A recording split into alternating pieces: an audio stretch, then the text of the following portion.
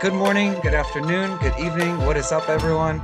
I'm your host, Charlie Shrem, and you're listening and watching another epic episode of Untold Stories, where together for the past 3 years, we've been diving deep with some of crypto's most influential leaders, my friends, family, politicians, Bitcoin OGs, those who have just joined the industry and are CEOs of these big companies and sometimes can't even explain a blockchain, but we help them do it. To truly understand how this movement came to be, and where we are right now and where we're going to be going in the future. A few months ago, I had the pleasure of speaking at Consensus that was run by Coindesk, and I got to catch up with my old friend Adam B. Levine, who's joining us on the show today. And at that conference, he led um, a panel, and we replayed this panel on the show, and I was really excited to be able to have Adam come on the show and do a much longer episode because we've known each other since at least 2013, 24, like, yeah, at least you're one of the first people that I met in the space. Adam, thank you so much for coming on the show today. Thank you very much, Charlie. I think we actually knew each other before I was using my real name back when I was using Mind to Matter in the oh Oh god, yeah. yeah, like I wrote my first article about Bitcoin off of entirely IRC interviews with people after the first big run up to, I think it was like $10 or something like that. I don't remember the exact date on it, but would have been maybe 2012, something like that. But basically, I wrote an article called Bitcoin, or the New Renaissance, How Bitcoin Millionaires Will Change the World. And it was all of these kind of interviews with all these people who I was very pleasantly surprised were so different than the other rich people who I'd ever talked to before, because they had sort of fallen into this, kind of tech adopter, early windfall position. But yeah, no, the space is just, it's incredible to think about what's happened over the last 10 years. And it's wild to think that it has been 10 years because it has gone by so fast. Yeah, I can't believe, I guess because I was only in my early 20s when I first got into it. I didn't, like yourself, we were very young and I didn't capture, like maybe as some of the older folks did that were in the space. There weren't many, but I didn't like fully capture how powerful and how, like, that those early days, that's going to be like the pivotal moment for the rest of our lives. We're going to look back, and I do, as watershed moments of my life where I had to make, like, you look back at your life and you look back at certain decisions that you made, certain moments in time where whether you knew they were pivotal moments or didn't know they were pivotal moments, ended up being those like hyper pivotal moments. Yeah, 100%. When I first started doing stuff in crypto, I think I was 27, and then I was 28 when I was 28 when I came out with my real name, and I felt like that was kind of important in the early days because we talked about this on stage, because so few people were known by their real names, and there was just this like critical, like, okay, but what if it's all just one guy, right? Three guys are running all of Bitcoin, and it's just a giant sock puppet thing, right? Or like all these people are like the biggest creeps ever.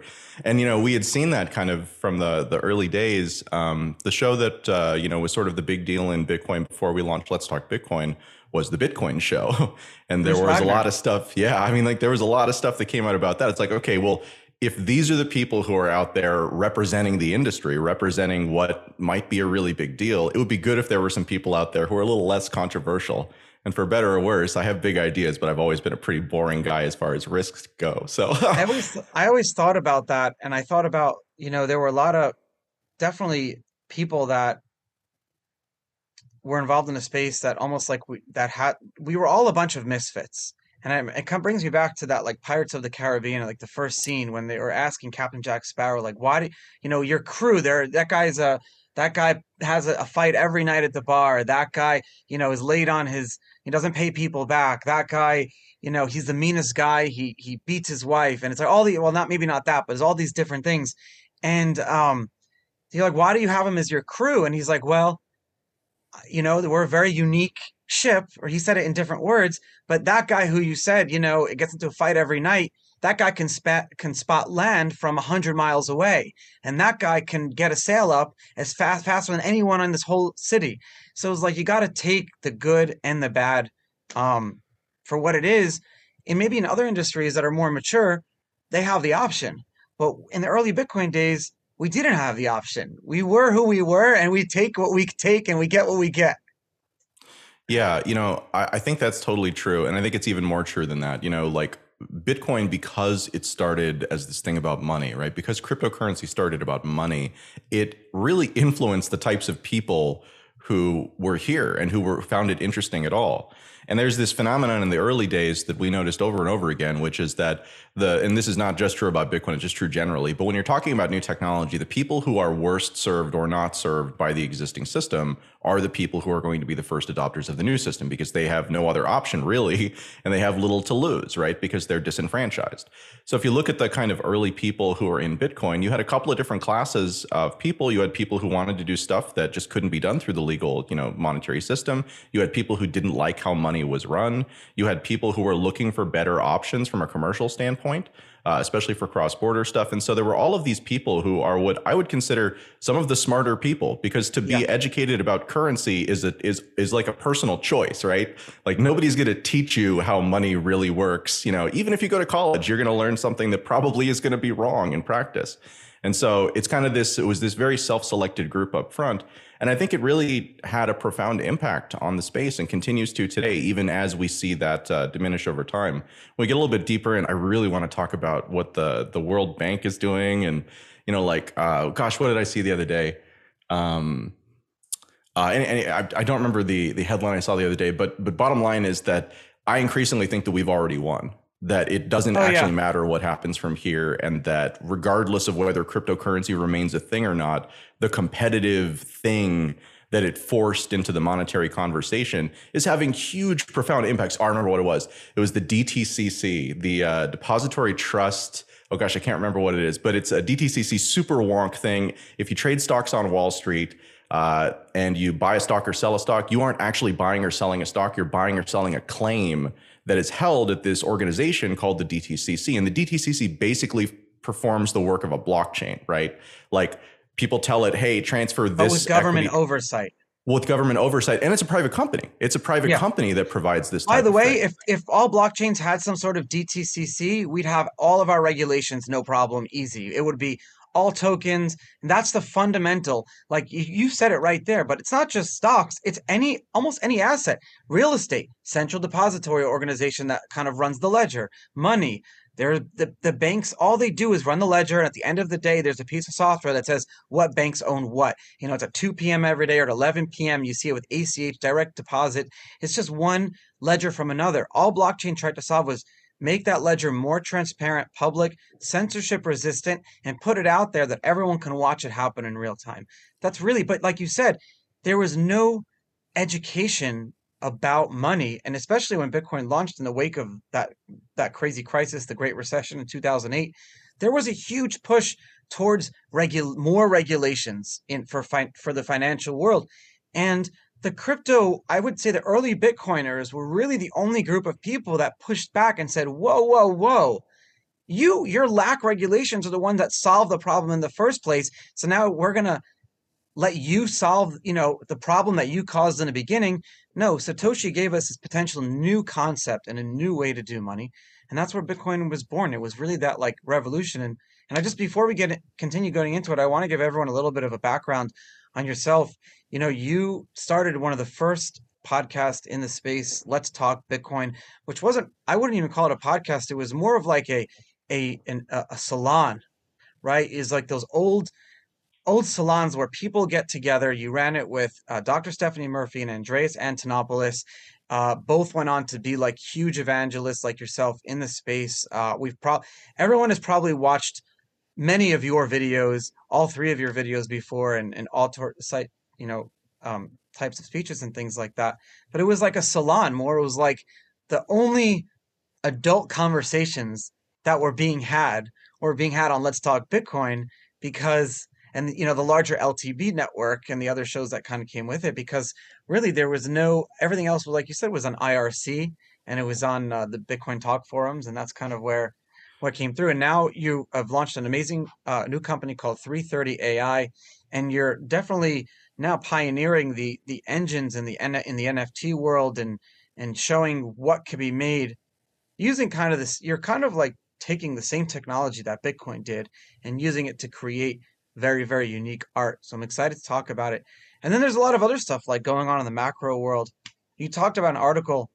It actually, Bloomberg wrote an article the other day about how crypto Twitter really is like the de facto place where not only news breaks, but rumors and things like that. It affects all coins and markets and stuff like that.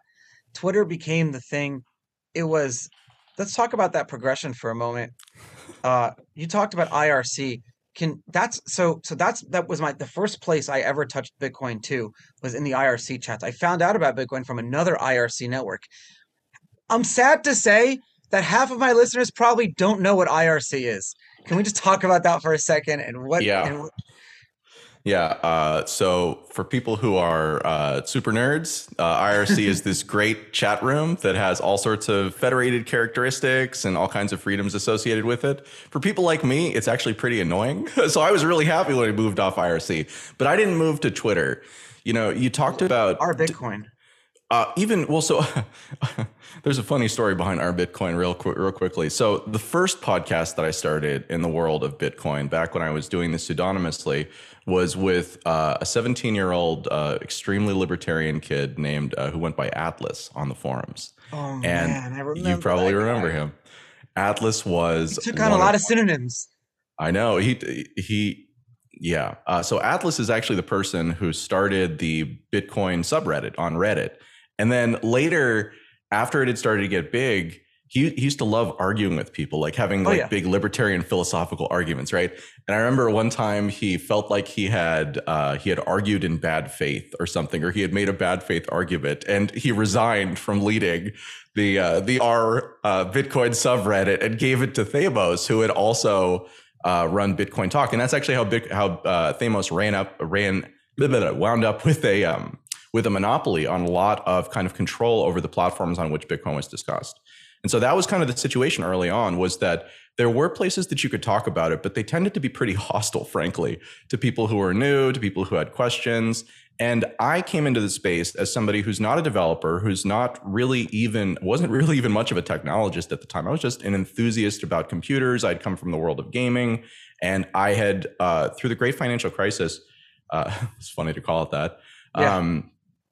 But through kind of 2008, 2009, I had become increasingly disillusioned with the way that the monetary system worked, and just started to question all kinds of things about, okay, we're the richest country in the world. You know, we have all these resources. We have an enormous military. We spend all this money, and yet there are all these problems. Why is that, right? And so you go down that rabbit hole, and if you go down the correct rabbit holes, you figure out that there are a lot of problems with the way that money works. Talking about the platform for a second. So, and also Jonathan Mohan came on as a co-host later on, about a year into it, just to be clear, in addition to Stephanie and Andres. Oh, But Jonathan Mohan's the man. yeah, Yeah, he was also on that Jonathan panel Mohan is that the man. day. Yeah, no. So the part about it that was important to me, and that's always important to me, is I actually don't like to put my opinions out there because I don't know if I'm right, and I know here's what I believe, right, and here's the way that I can support that belief with facts and with things that I observe in the world. But a lot of times I'm still wrong, and so what I'm always looking for is I'm looking for the most perspectives that I can find, so that I can listen to everybody, see all the evidence that they bring to the table, and then add that to my mental calculus and come up with a worldview that's that much better. And it's that skill set of being able to look at things and be able to then connect the dots on that, take in a lot of information, connect the dots, and figure out where kind of these technologies and what the implications are for them. It's really kind of the thing that I've done really well. And so with Let's Talk Bitcoin, that's always what I set out for it to be. The other notable thing is that we didn't talk about the price. Everyone was so excited about the price. Even today, everyone is obviously still so excited about the price. And it's so damaging to the conversation if you make the conversation even just partly about the price, because the price has almost nothing to do with the philosophy. It has nothing to do with the implications. It's simply the market discovering, hey, is this thing valuable or is this thing going to be worthless, right? And then we oscillate between those 2 points and you get kind of this pricing thing. So I'm very proud of the role that I played and the platforms that I built. We started as a podcast in 2013. By the beginning of 2014, we had turned it into a podcast network, and we're supporting about 15 other shows. We turned it into a publishing platform very early on also. We published the first works on distributed autonomous corporations. from Stan Larimer, Daniel Larimer's father, who was the first one to publish on that. We introduced tons of people to the Charles Hoskinsons of the world to kind of, like all of the projects that were there early on. We talked about, gosh, what was it? Even Ethereum gave Yeah, I Ethereum was a going to say platform. Ethereum. Like, what was the precursor project to Ethereum? There was some sort of mathematical proof that you did as the mining. I can't remember what it was called, No, but I it don't was remember that. PiCoin or something like that, where you were PrimeCoin. That was, Coin, yes. yeah. So this was Prime Vitalik's Coin, Meme project Coin, before. Litecoin. They were all the first But coin market PrimeCoin was cap. cool because the way that you would mine it was you were actually digging for prime numbers. And so the idea was, hey, we've got this proof of work. We're not really doing anything useful with it. It's basically just a money burning contest. What if it was a money burning contest to discover prime numbers? And that's kind of that was the precursor project that that Vitalik did immediately before Ethereum. And yeah, I mean, so like the first 2 years, I would say from 2013 through 2015, like those were the years where Let's Talk Bitcoin and the Let's Talk Bitcoin network were really important. And we did tons of early stuff. We built many early tokenized systems. People don't appreciate this, but things like token control access, like having a token and it giving you access to something, those are things that we built into Let's Talk Bitcoin network for like our forum system, for our content management system way back in 2014. So there's a lot of rabbit holes to go down in this space. And if you get there early, you almost don't even need to be smart. You just need to like walk down the path.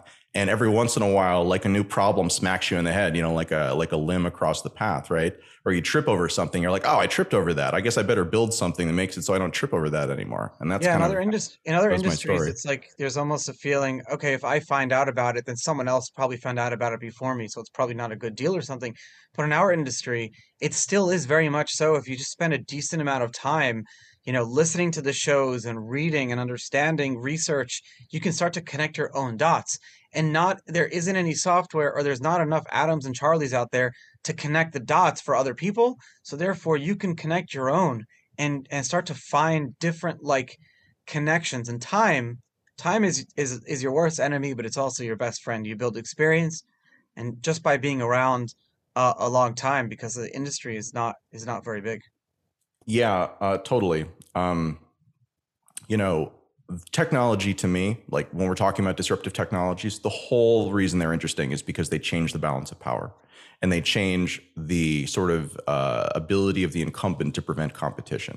And so, I'd say that I was very much full time crypto for at least 10 years, from 2012 through 2022, beginning of this year. And then since this year, I've really switched over beginning of this year. And actually, we started the project mid last year, almost a year ago today, actually. I've been working kind of in AI artwork, and I've been honestly shocked. I really wanted to do that for a couple of different reasons. One, because I was tired of trying to explain to people and having to educate over and over again about money. And there's so many conversations you need to have, like to help people understand what's happening with money before they can appreciate why a better money is even desirable. It's an easier conversation to have today, but for a long time it was pretty hard. But the other thing is that I was looking for something that moved a little slower because just again, like the pace of crypto, I've taken so few vacations, right? I've taken so few breaks Yeah. and I'm constantly giving myself new projects. And so I was like, okay, I'll do something in art and that'll be a little bit more relaxed. And in practice, it's even worse. It's like 3 times as fast right now. We're just at like the L bend of the curve right now, or the J bend of the curve. It's ridiculous. It's you we the world changes every 5 years. So the first 5 years of Bitcoin, 2000, from taking Satoshi, 2010, 2015, 2015 to 2020 were crazy discovery years. 2020 onwards, let's go back to the early part of our conversation where we mentioned the DTCC, the depository. We talked about these like centralized points, and we talk about why a lot of us got in. We were either disenfranchised ourselves. We come from disenfranchised countries where hyperinflation was rampant back 10 years ago, still is now, or we had been monetary theorists, libertarians, anarcho-capitalists, just Republicans, anyone who cared about freedoms and liberty and understood technology or cryptography back then could put all the pieces together. But what makes me a little sad, and I had this discussion with someone actually last night with my research team, was that I feel that it's moving back, and our whole industry is moving back towards, there's a lot of things back towards that, like let the government or regulators handle the ledger part of the blockchain. Let them oversee and be permissioned. let them be able to freeze, and we need to now build our chains to do that. And I want to take a step back here, and I'm not an anarchist in any way. I just want to talk about that. 10 years ago, the idea was it was conveyed and talked about constantly. Censorship resistant. We need to build tools in these blockchains that prevent any one single party from being able to have power or control over another party. That's a very that was the basic concept, and that is changing. I feel like people care less. Bitcoin is proof of work and it's going to continue being its thing, but Bitcoin has been looked at negatively by regulators, by governments. Some, El Salvador is great, don't get me wrong, but behind the scenes, the SEC doesn't like Bitcoin. Governments don't like Bitcoin. They don't like, they've taken, luckily, Bitcoin's big enough. They can't, through the Barbra Streisand, they can't publicly say this, but they have publicly gone after things like Monero because it's not as big. And we have this big Ethereum merge, and Ethereum is so wonderful. It's the world's largest supercomputer. We're building amazing, amazing technologies on it right now that I talk about every single day on this freaking show, 300 episodes. Ethereum is now going to be proof of stake come September. To me, proof of stake is so much more centralized. I have these debates with our mutual friends who are the Ethereum co-founders. I know the backs and forth. I actively listen. I listen to their side. I repeat and I'd say my side, but it's like, help me out here. What do you think? Yeah, there's a lot there. I think that what you see as negative, I see as us winning.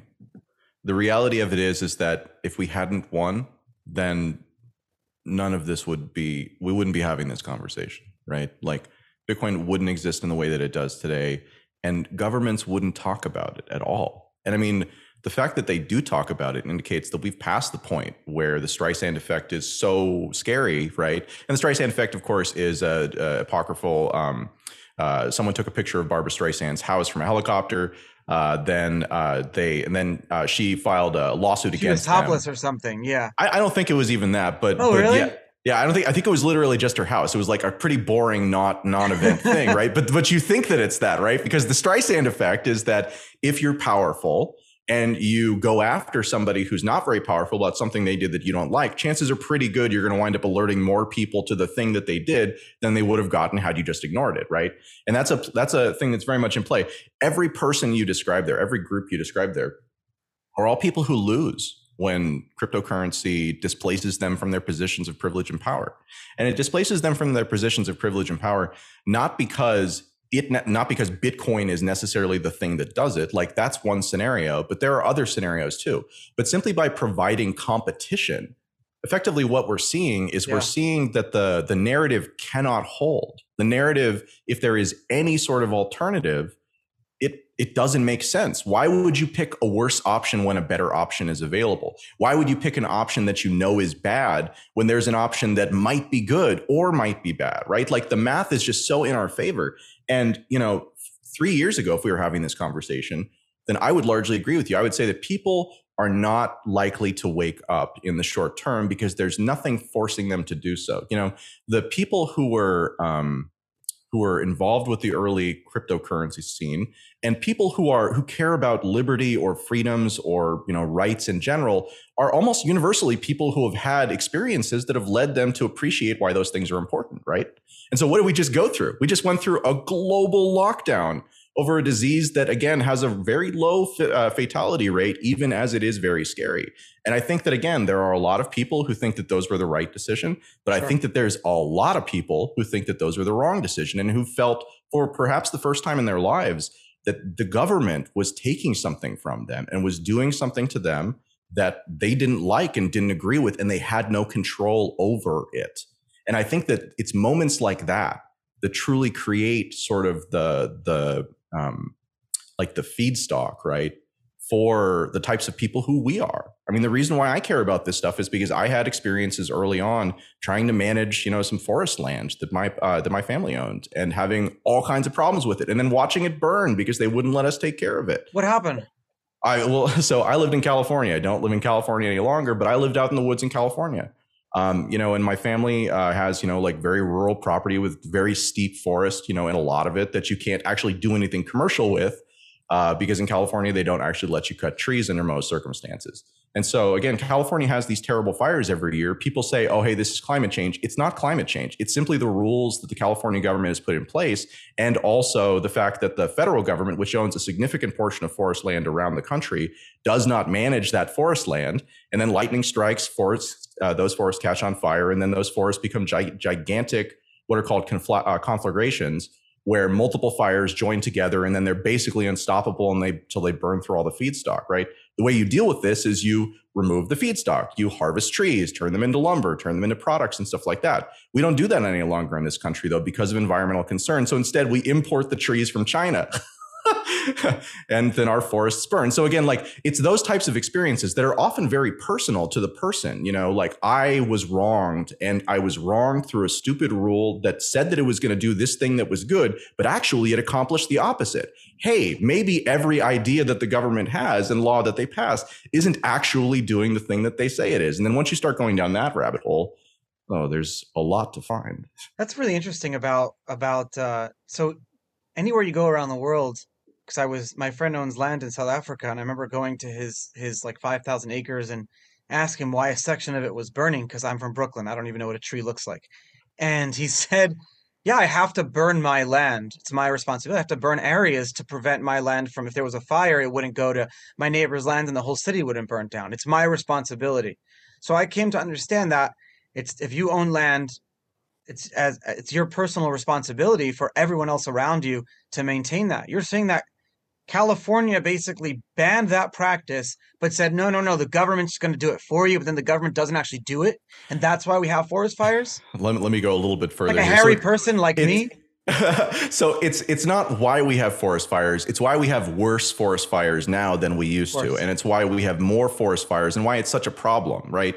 So another thing to keep in mind. Okay, so this has been a problem for a long time, right? It takes 20 years for trees to grow up to the point where you get this type of density. And if you're not dealing with it in that time, then, hey, you have a problem. The government in California, of course, has been under pressure because, hey, the forests keep burning. This is a new thing. So on the one hand, they blame climate change. And on the other hand, they blame the power companies. The power companies have monopolies in California, and they're basically at the whim of the state. And so California sued the power companies, who then increased the charge, declared bankruptcy, and increased the power charges to all the people who, of course, use power. And now, so I no longer live in California, but my parents still do. And last year, they spent more than a month over the course of 4 months in the summer with no power, because the solution to the problem that the power company and the state came up with is that if it's windy, we'll just turn the power off any place where there's forecast to be significant winds that might cause a tree to fall. So I mean, like so it's so ridiculous. It's like, okay, the government creates a problem, and then the government doesn't want to take responsibility with it, so they blame somebody else for it. And then once they blame somebody else for it, then that person does a really stupid thing that then impacts the people who are the victims in the first place, which then the government further doubles down on. It's just, again, like it's enough to make you libertarian. You and I have a mutual friend who owned like a 40 apartment rental unit in San Francisco. Yes. But when COVID came, said that all of his tenants didn't need to pay rent. Yes. However, him as the building owner needs to continue paying his mortgage. Of course, couldn't pay a ridiculous mortgage. Couldn't pay the mortgage anymore. And the bank took his building, tries to sell it back to him for more money. But that's California for you. Guys, I am so excited to talk about our newest presenting sponsor, SafePal. SafePal is an all-in-one solution. You got a beautiful hardware wallet. You have this amazing fireproof cipher. You got a mobile wallet, an extension wallet similar to MetaMask. You're talking about an all-in-one solution for all of your crypto needs.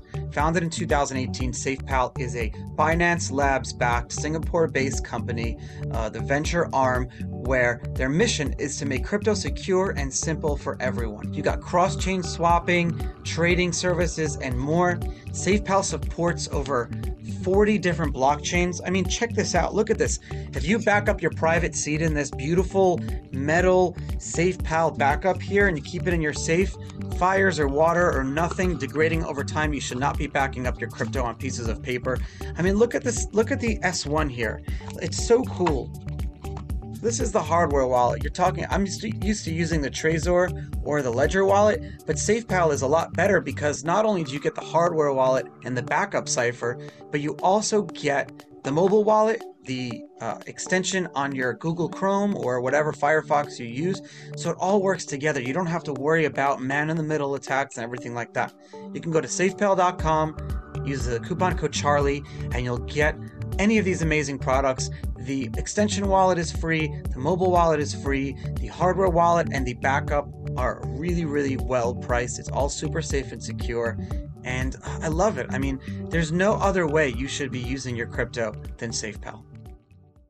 I mean, it's again, like, it's not even just California. I Like, was just gonna say that was my words. It's not yeah, even just the it's World not Bank even does just this California. too. It's They the whole lend money thing. out to countries. Oh, you wanted to get into that. I mean, the you know.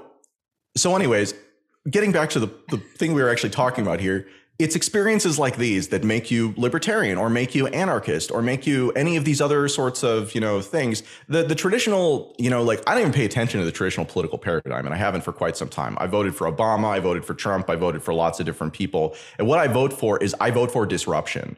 Is the candidate somebody who is going to say, hey, like, the system is great, let's just tweak it around the edges? That's not a candidate who's going to do anything that's going to solve any of the fundamental problems. A candidate who just doesn't get it, right, is better than somebody who's in on it, right? Because that the only way that you keep dumb systems like this going this long is because so many people benefit from them that the game theory pushes it in favor of the game continuing rather than the game ending. And we really need the game to, again, go through a reset.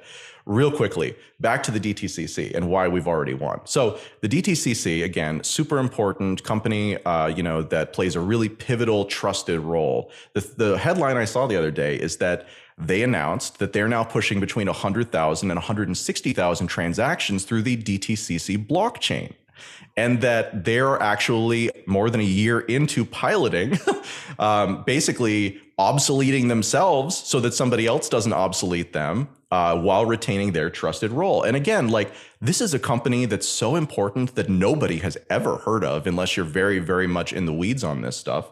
And again, the fact that they're reacting to it, the fact that every time the World Bank releases a quarterly report, right, about what are the biggest things that we're concerned about, up front, they've got like stable coins. We're very concerned about stable coins, but the worst is Bitcoin. Don't trust Bitcoin, right? That's what they do, though. I see that all the time. But it's great. It's great. If we didn't matter, if we hadn't won, then they would ignore us. They would just say, here's the way it's going to be. Obviously, this is the way it's going to be. Instead, they spend half of their pages, and these are like 120, 160 page long documents, justifying and explaining why, even though it looks like there are some advantages to this decentralized trustless technology where you don't need us anymore, actually, we've done deep studies and determined that we're the best option. So just ignore it. Yeah. But these are like permission chains and everything, and they're Of great. course. I love the idea of like a trucking logistics company starting to use a blockchain, because then not only, there's so many. I mean, if you own a trucking logistics company, you're not using a blockchain. Call me, because there's so many good any type of, like, where you're spending a lot of money and time and manpower supervising the computer softwares, for what it's like, regulations or anything like that. You should be using an application specific permission chain, whereas no one else can join your chain. That's totally cool. But in these like more public chains, that's where I'm kind of talking about Bitcoin, Ethereum, and all the others, Solana, all the Cosmos ecosystem chains. And I'm a big fan of those Cosmos ecosystem chains now, because like all their SDKs, they build in the tools into the chain itself, and there's no one you can arrest, because it's not like a tornado cash situation where someone's actively running it potentially. But how it's like more a question for myself too, is like, how do we preserve individual users like liberties when, if these chains just become permission chains in the future? Because that's what's going to happen if if proof of work goes away. I'm pretty convinced, actually, that that's not what's going to happen. And again, I could be totally wrong about this stuff. I'm very hopeful. I hope we're both wrong, and it's like Yeah. some in the middle. Yeah, no, it's like I'm very hopeful about this. And to be clear, I don't think that this stuff will stay permission chains. Again, the world doesn't change Yeah. overnight, right? Because competition emerges. It's an incremental process, right? And so what you see is first they're like, oh yeah, no, just I mean what? And then they're like, okay, fine, what? And then like, you know, you move on a little bit further past that, and it's like, okay, I guess we'll pay a little bit of attention to this, and then it's like, okay, I guess we'll start using a little bit of the technology because there's some advantages, you know, on this particular part of it. And I mean, once that process starts, like if the advantages aren't there, or if you can monopolize things, then hey, you know, you can see progress stop really quickly. One of the reasons why I got into Bitcoin in the very early days, I actually was doing disruptive journalism, I called it, on As Mind to Matter on three different topics. Bitcoin was one of them, but another one was 3D printing, additive manufacturing, and another one was octocopters and drones and stuff like that. And the reason why I wound up alighting on Bitcoin was because both drones and 3D printers wound up running into intellectual property claims that basically wouldn't expire for another 4 or 5 years, that had stopped the progress in that space. And nothing like that took place in Bitcoin. There was no pre-existing technology that trumped what was being developed. And so you could move really, really, really, really fast. So the point just is that again, the idea of competition and the idea of alternatives are the only thing that really matter about this. Lacking those characteristics, none of this matters. And lacking the world around us, right? Lacking a world that is in the process of absolutely immolating all of the certainty and all of the stability to the extent that we've had it during our lives. Like that's in the process of all being destroyed by this sort of monetary process that we're going through. And so it's really only in that world. It's only in the world where you see all of these trusted authorities, you know, abdicating on all of their trust and doing exactly the opposite of what they should be doing, that something like Bitcoin is even interesting, much less important. But that is the world that we live in. And so again, in that world, I take all of these incremental signs very, very positively. Again, like we have changed the conversation at such a fundamental level that the most important muckety mucks with the best credentials in the world, right? Like they care about us and they're scared of us. They're scared of this technology. And they should be scared of this technology because it represents an existential threat to their power. And again, that's what this world is about. It's like so we've created, we basically got, sub 2010, we got into this world where all existing businesses and technologies basically plateaued, and we couldn't really like break that ceiling of how do we, what disruptive technology is going to put every other business in the whole world on its heels. And that's what this was. I mean, Bitcoin did it for money, right? Like Bitcoin provided that alternative, and money has a lot of challenges and it also has a lot of advantages though. What we're seeing, what blockchains are, my simple explanation for them is blockchains are a better way to track who owns what stuff on the internet.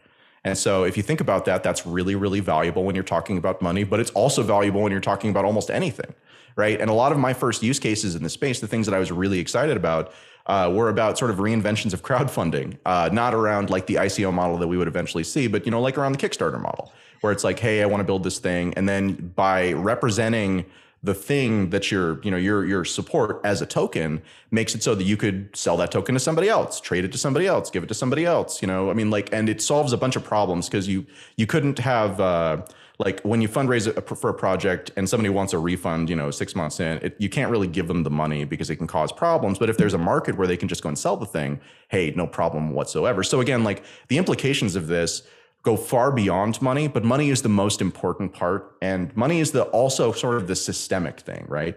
It's like Bitcoin won't matter in a real, not outside of like a competitive function until the current system gets reset. And it is inevitable that it will be reset. And lacking something like Bitcoin, the only option we'll have is a Bretton Woods 3 or, some kind of crazy, like the IMF issues strategic drawing rights, and then they use that in place of the US dollar. But People if you don't have realize that we are definitely, and it's a scary thought, we are definitely living in a lifetime where a Bretton Woods type of situation could happen again. And the how money has been run and how we understand money from childhood until death could fundamentally change, like the dollar and banks and everything, how we price things. We could be living in a time, because that happens once. What was Bretton Woods? Bretton Woods was in the 70s, early 70s after Yeah. after Nixon. What happened there? So basically, so I'm not a monetary historian. I have a basic understanding of this, but I'd have to dig into a book to give you a real explanation. The short version is that the dollar, or rather the gold to dollar peg kind of collapsed. And so Bretton Woods 2 was the introduction of a standard that was basically the gold exchange standard, where under certain conditions, countries could even up with themselves. But for people who weren't, but just for like normal people, it used to be that you could take a dollar and you could exchange it for the amount of gold or the amount of silver that it represented. And that stopped being true at that point because the countries had effectively issued so much money that they were insolvent if they had to redeem everything in terms of gold. And so they went to this system that pretty quickly failed. And then also it involved basically taking the dollar and attaching it to effectively making it the exclusive mechanism by which you could purchase oil from many Middle Eastern countries. And as a result of that, it kind of took this system of hard value that had been on, like the dollar representing a certain amount of metal, and then that being the limiting factor on how much money you could issue, to instead it was attached to oil, which became an increasingly important thing over time. It didn't last very long in a functional capacity. And in reality, it's been in the process of collapsing since it was always a stall action, right? Yeah. And like the stall action ran out maybe 10 years ago, 20 years ago, something like that. And ever since then, we've just had bubble after bubble after bubble, starting with I would say with Alan Greenspan starting the real estate bubble right after the .com crash.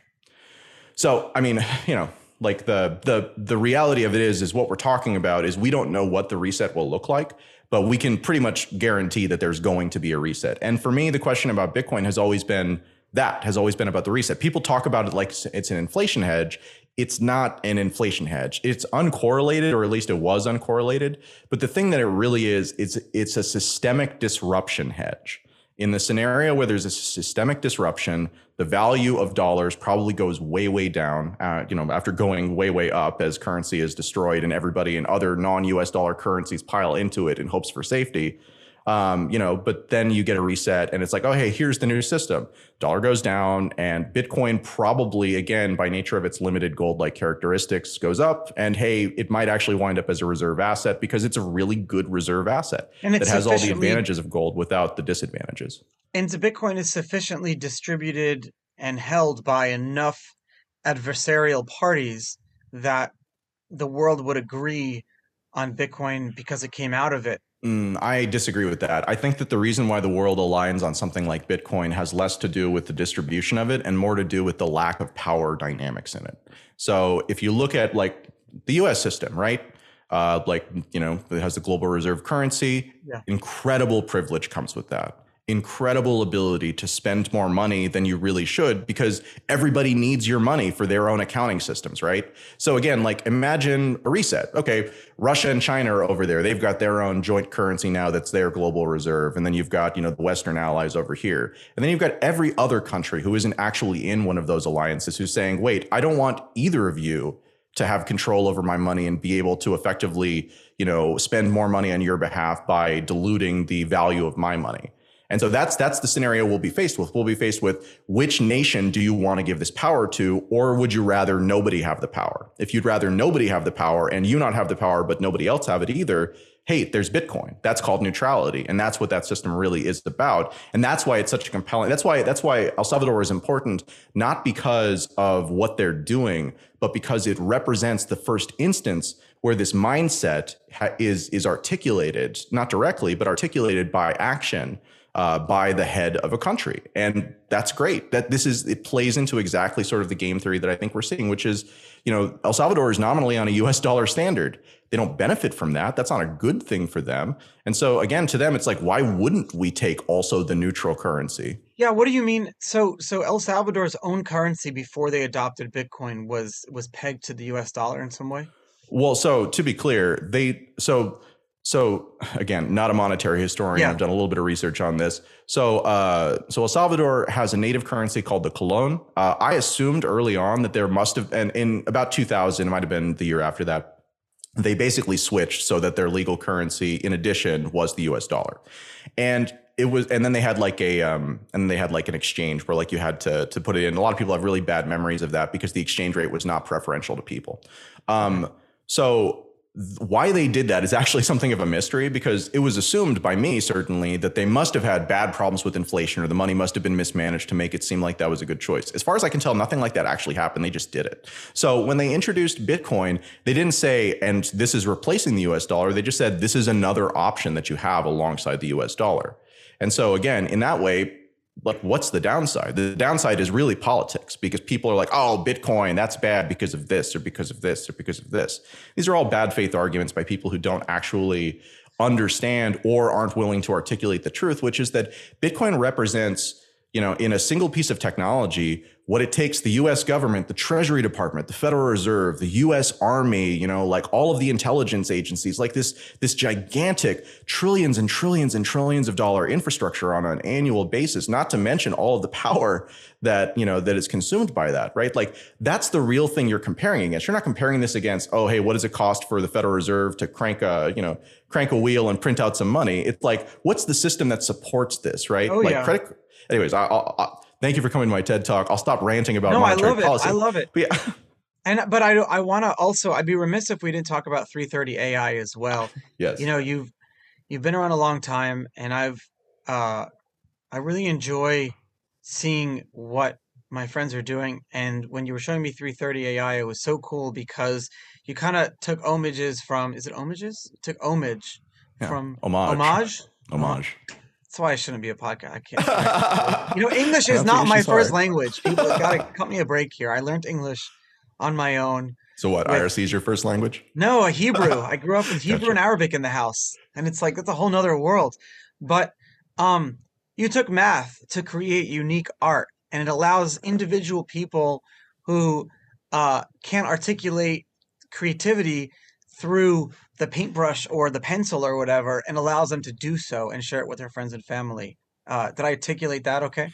Yeah, I mean, yeah, so yeah, switching gears for a second. I swear to God, like I spend so much of my time thinking about what the Fed is doing and just like all of these different things that nobody should care about. Nobody should care about any of this stuff. This stuff should be stuff that just happens in the background that nobody knows about. These are the least known people ever because they just do their job. But anyways, I digress. On the art side of things, so like I mentioned before, I really look at technology as a way to kind of empower people, right? Again, it's all about competition. And it's all about people having options. And I firmly believe that when people have options that, they pick the best one for them, given their situation, that they know what's best for them.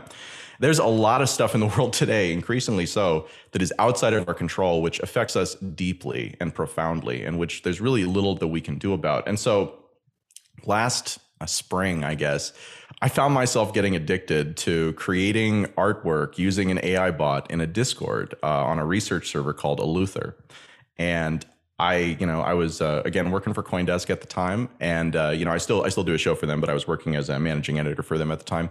And I just found myself in every spare moment, like I'd be editing a script and then I'd take a break from that for a second. I'd just go create three more images. And the technology was terrible at the time compared to what we're talking about today. Like I type in like pop art of Vitalik Buterin, right? And you'd get like little pieces of Vitalik's face kind of peering through, these sort of amorphous, smoky blob type things. But it was enough that you'd be like, oh yeah, I see Vitalik in there. Like this is very Vitalik-y. And so I just found that for all the things that were outside of my control, this was so much fun. And the act of creation was so much fun to just be able to say, hey, what about this? And then have it show up a couple of minutes later. So that led me to start first incubating a project inside of my company Tokenly. And then we spun off earlier this year called 330 AI and building a platform called Pixelmind.ai. And Pixelmind basically takes all of these technologies, which have pretty significant learning curves, and puts them into a package where somebody who's brand new and has never used this stuff before can just come in, select a different, we call them series, where it's like, here's something where someone who's really good with AI art has tuned it. And then you basically fill in a Mad Lib. And by filling in that Mad Lib, then you watch as your image is created. And Charlie, actually, since you and I talked last 2 days ago, we hit what I would call 1.0 for image synthesis or AI creativity. And I got to tell you, I have to send you some images after this because it's really wild. But it now takes about 4.5 seconds to generate an image, and that image is amazing, Oh man, I amazing. can't wait to check it out. I've been doing, gosh, it's going to be a copyright nightmare at some point. But as an experiment, was doing Jason Momoa as Wonder Woman, and oh my god, it's so good. It's just like, again, like complete publicity shot, photo ridiculousness. I mean, just again, like so when I say 1.0, here's what I mean. I mean, for a long time, for the last year that I've been working on this, the question has been, how good is the art that you can produce? And we've seen 4 technological shifts in that time, and they've all been Okay. significant. In just the last year, like each one is like an exponential increase in quality and an increase, a significant increase in like cost efficiency, stuff like that. But this latest one is just ridiculous: 30 times faster, 30 times cheaper, excuse me, than the prior level of technology. And so, and also so good that you can say, hey, I want, a golden retriever wearing a blue and white striped scarf, and it'll give you that, right? And just understands you well enough that you don't need to try and like jam it in there. So when I say 1.0, what I mean is this. I mean, it's no longer about, can you create amazing artwork? The answer is yes, you can create amazing artwork. The answer is no longer about, is it fast enough that you can put it into applications where you would never expect this to be? Yes, it's fast enough. And if you took that speed, if you took that 4.5 seconds and you cut it down to 2 seconds, nobody's going to care, because even though it's significantly faster, it's already fast enough at 5 seconds. And even if you improve the image quality 50%, nobody's going to care, because it's already so good that you can't tell that it was created by AI. So this has huge implications, and it has huge sort of disruptive characteristics. So I'm actually spending most of my time right now. We've got the consumer NFT focused platform where you can create, within So it, like and then you can, yeah, go ahead. in another world, like instead of a video game being created by video game developers that are sitting there for years and years, like a new Grand Theft Auto takes years and years. You got to sit, every pixel needs to be colored and drawn and built. Not only that, but you're talking about it could be the unique individual, and maybe it could take my NFTs or attribute to my identity, and in almost in real time start to create unique art that it knows that I like, and in the game or in a relaxing world or in this studio or in my home, like all of our walls could be these LED screens that are our mood, affects our moods and things like that. It's like this technology enabled this to happen. Wow. That's true today, but this goes even further than that. So there's 2 examples here. One example, in terms of what you're talking about, I very firmly believe that within 2 years we are going to see games, probably indie games to start. AAA's will come, a year or two after that, that are using AI technology to dynamically create not just art on walls, but in-game assets, 3D models, characters, right? And being able to effectively have it be that basically what's happening is, when you're creating characters in the future, you will create recipes for characters, and those recipes for characters will then be used and can be modified to then create entirely custom assets across everything. So you can imagine a game that's like, it's not even a game about anything. It's literally just game mechanics. And then you can turn on different modes for it that generate different types of art that use the mechanics in different ways. Again, like these are not tweaks around how games work. These are fundamental, like, game changes about how games get made, and then also how they work and Everything. how personal they can be. I read somewhere when I was just doing a little bit more research that they're saying that folks that are in comas, they potentially could, we're talking about real time all the time, but it could potentially use like their EKGs and whatever's going on inside that we don't understand to help develop the surroundings. It could help people get healthier and better, because we know that when our bodies are stressed, not our mind, but when our physical bodies are stressed, we get sicker because we can't fight back as hard. And so like the fundamental, it's just groundbreaking type of situation. You don't read about this on the internet. You read about the price, like you said, the conversation. It's like we should title this episode like "Moving Beyond the Price" or something like that, because That's where I've always been. Yes, yeah, we need to for just better or worse. editors when you're listening. That's the title, "Moving Beyond the Price." Hey, dude, I really appreciate you coming on the show today, taking an hour with me. chatting. I hope we can do it again soon and catch up. I want to start to do longer form episodes and break them up into pieces, so that could be really cool. But thanks for coming on the show today. Yeah, thank you very much, Charlie. We definitely could go at least another hour and probably a lot longer than that, I think. I'm gonna For get people, messages from the listeners. You should have let him go another hour. well, you know me. I, I'm always really really happy to talk about all of this stuff, and I'm especially happy to talk about it again.